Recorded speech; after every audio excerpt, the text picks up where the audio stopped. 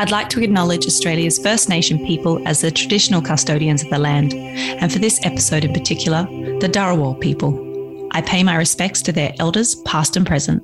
It's so exciting for me to be able to relay the stories of all of the beautiful producers and the tales of the wine and the history of the wine, because it's such an amazing industry and it's ever evolving, which is so exciting for me because I think education is fantastic.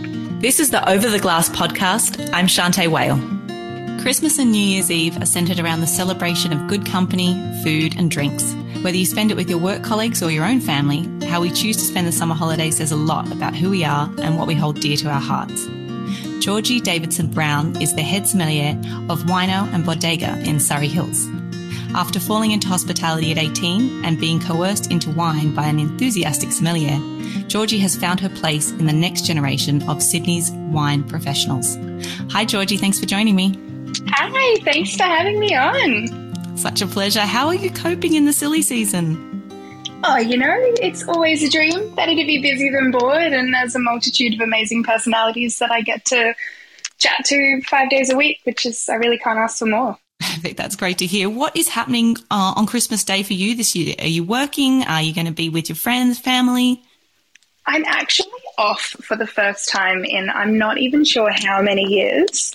And I'm just going to drink probably lots of sherry and eat a bunch of seafood and go for a swim. Very low key, just with my mum and my partner. Oh, that sounds amazing. And I didn't realise that you had family here, so that's perfect. Yeah, it's pretty exciting. Unlucky move down in lockdown, but I'm pretty stoked because I get to hang out with my mum more than ever. So very happy. That's so wonderful. And you said that it's the first Christmas you've had off in some time. So I'm assuming that you've been working all those other ones. Have you got a really unique or memorable Christmas story that comes to mind? Yeah, it's always been a little bit of a strange one, actually. I have a pretty small family, as previously mentioned. It's kind of just my mum and I. So we've spent a lot of years kind of just holidaying just out of the crazy Christmas peak time at the beach or on an island somewhere, which is pretty awesome. But yeah, I've very much been working through, and probably the most memorable one was I did a few snow seasons, and I was based over in Japan for a little while, and Christmas there is so strange. It's a lot of fried chicken, which is not what I expected, but it was awesome. We just, it's snow seasons, so you're with a bunch of people and you're living with them, and it's a pretty intimate space actually for a long time. You really get to know people when you're traveling. But it was really cool. We ate heaps of food and we drank way too much wine and a lot of soju, and then we had to do service. And we were lucky that we're in an environment where everyone was just kind of drunk, and that was fine. But it definitely made it kind of strange coming from Australian hot beach Christmases, working or not, and then going into the white Christmas hardcore kind of snow stuff. It was very peculiar, but really fun.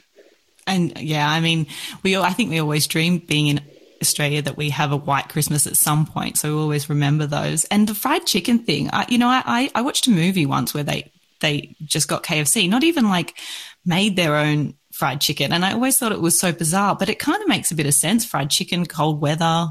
Yeah. Yeah. I mean, I certainly wasn't mad about it, but yeah, it's really hilarious. KFC really comes into play, and I've actually never eaten it. And we did make our own because we were up in the mountains and we didn't have access to anything else except for a grocery store.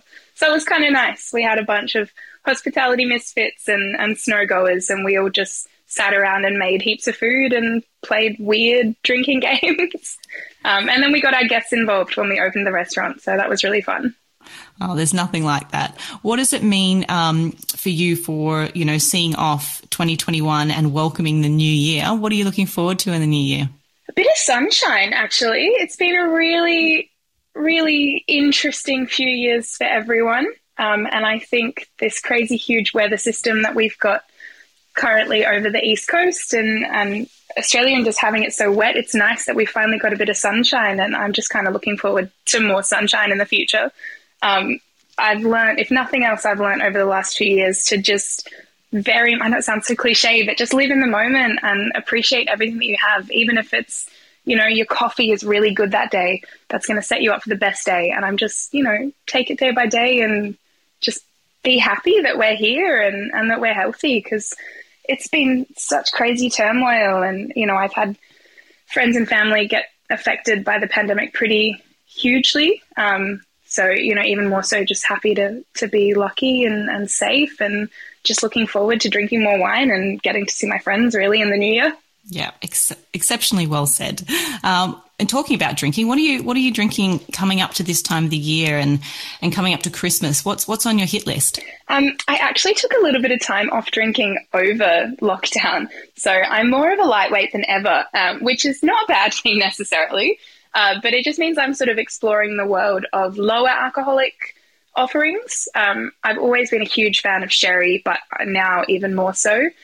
Particularly Manzanilla, salty, delicious, from San Luca de Barrameda. There's this gorgeous producer that an old boss got me onto a few years ago called Bodega Alonso. And I'm just loving it. It's this most beautiful kind of light blue label, and it's salty goodness. And I've taken it upon myself to teach everyone in the bar who comes to and who will listen to me about Solera systems and sherry. And I've always got a bit of flack for drinking what our grandparents used to drink, but it's really exciting to be kind of focusing so much on a lower alcohol and something with so much history as well. And it's so interesting. It's really exciting for me to kind of change people's minds on what they think sherry is, and they're like, oh, this is actually dry and delicious and really, really fun. So that's been really nice, and a little bit of vermouth as well. Ooh, I completely agree with you. I'm a sherry fanatic, and anyone that doesn't want to listen, I'm like, great, more for me, forget it. You can stick to what you want to do. That's fine. You want your big, bold reds? Have it. I've got sherry. Totally. And, like you said, they really suit our climate, especially the manzanillas and the finos and the palicottados, because we've got all that wonderful seafood available. So when you said sherry and seafood and the beach, I was like, all of this makes complete sense to me. Thank you. It's a pretty good life, I will say. And are you going to be working on New Year's Eve, or how are you going to bring in the new year? Another first. I've worked every single New Year's Eve since I was 14 in my first job, and this is my first New Year's off. And I was so shocked, I didn't know what to do. So I'm taking my mum out to dinner, and then probably going to drink some champagne and watch the fireworks. Just all the cliche things I've missed out on. But I'm most excited. Good for you. All these changes in your life. Obviously, you're fairly new to wino, and previous you've had some amazing stints at places like Woodcut. But good for you for all these changes and having these little moments where you haven't been able to do them. I know I had a couple of New Year's Eve when I was 18, and I joined the throngs of people going into the city, and I was like, this is awful. So I feel like I've done that, and so I'm quite happy to work. But I really hope you have a lovely time with your mum, and that you can get into somewhere. Have you booked somewhere?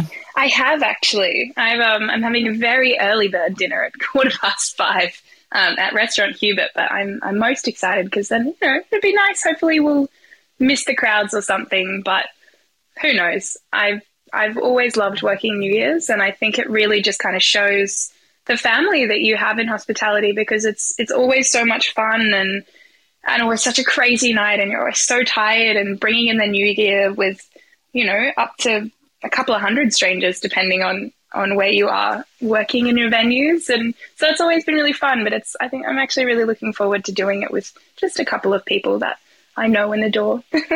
I totally agree with you. And let's hope that this beautiful warm weather continues. On that, I thought might be interesting is that aromas are so incredibly important to us sommeliers. So I thought I might ask you and put you right on the spot that what are 3 aromas that really represent summer for you? Ooh, that's a good one. Straight off the bat, I'd have to say salt, as in like ocean spray, saline, which kind of ties into my love of Manzanilla as well and going to the beach.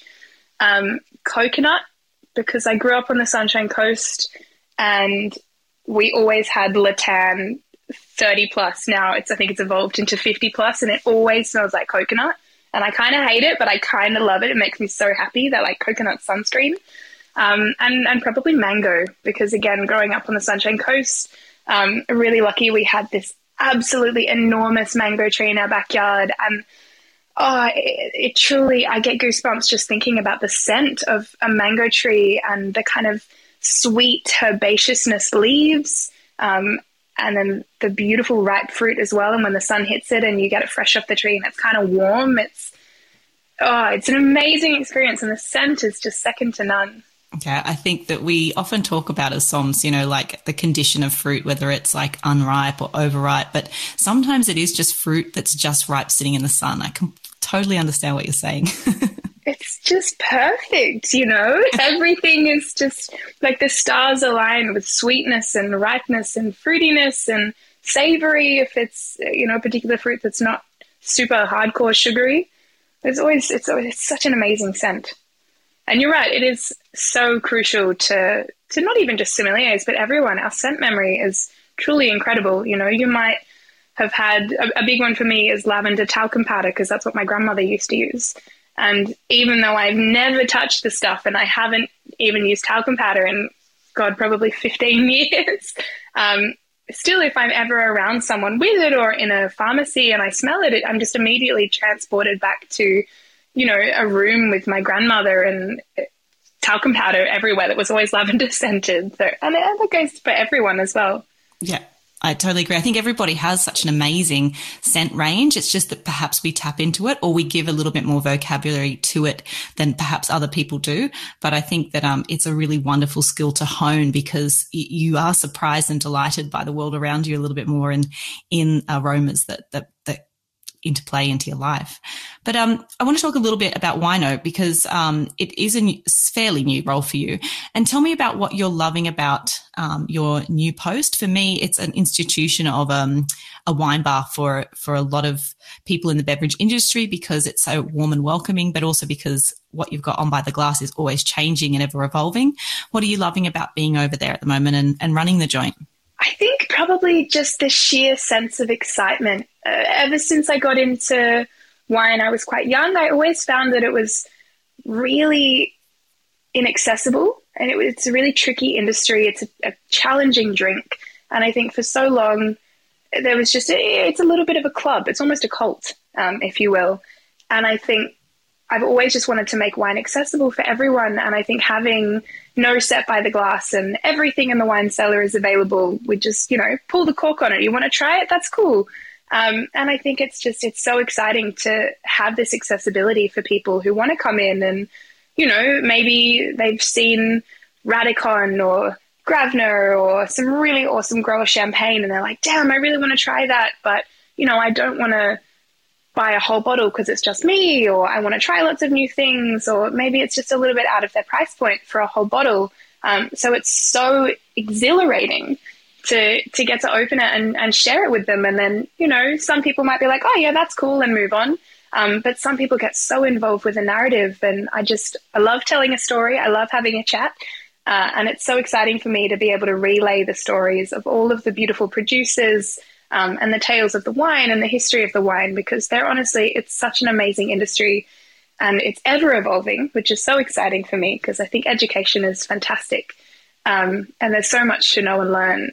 And it's so exciting that, the everyday punter or, someone who's fresh in the industry can come and be like, hey, I really want to try that glass of obscure Rhone white that I've never heard of. Let's do it, and that's really cool. And that's such a special moment that I get to share with my guests. And it's a real testament to you and your abilities, because for everybody else out there that doesn't know, if you go into Wino and you want to try something, you do have the cellar to be able to try those wines. But then it's up to Georgie to be able to, if you perhaps try a glass and you're not a big fan of it, it's up to her to then make sure that the rest of that bottle doesn't go to waste. And no, she doesn't just drink them and take them home. It's always a really good challenge, and definitely one of the most asked questions by our guests of, oh, well, don't you have like a preservation system, or do you just kind of hope for the best? And it's like, no, I just decide that, we're going to sell it. And obviously, if none of our guests that evening are interested in that bottle, we'll open something else. But yeah, it creates a really awesome challenge for myself and the other staff to, exactly right, ensure that it doesn't go to waste and it goes to other loving homes. Perfect. Well, Georgie, I have absolutely loved chatting you today. And look, I know that you end up falling into hospitality because you wanted to get into theatre. And I think I'm very sad for the theatre world, but I'm thrilled for us because we have you in Sydney now, and you're doing an amazing job down there. So hopefully in the new year, we have time for a drink together. Definitely. But best of luck with all the things that you've got going on, and enjoy your Christmas and New Year's. And I'll speak to you another time. Thank you so much. Best of luck to you as well for your working service. And yeah, thank you so much for having me on. It's always a delight to chat. Pleasure. Cheers to you, Georgie. See you later. Cheers, Shante. Bye. This is Over a Glass. I'm Shante Wale. Stay tuned for more stories from the world of wine and drinks. Listen in every Thursday on your podcast app. Follow us on Instagram at overaglasspod and contact us at overaglass@deepintheweeds.com.au.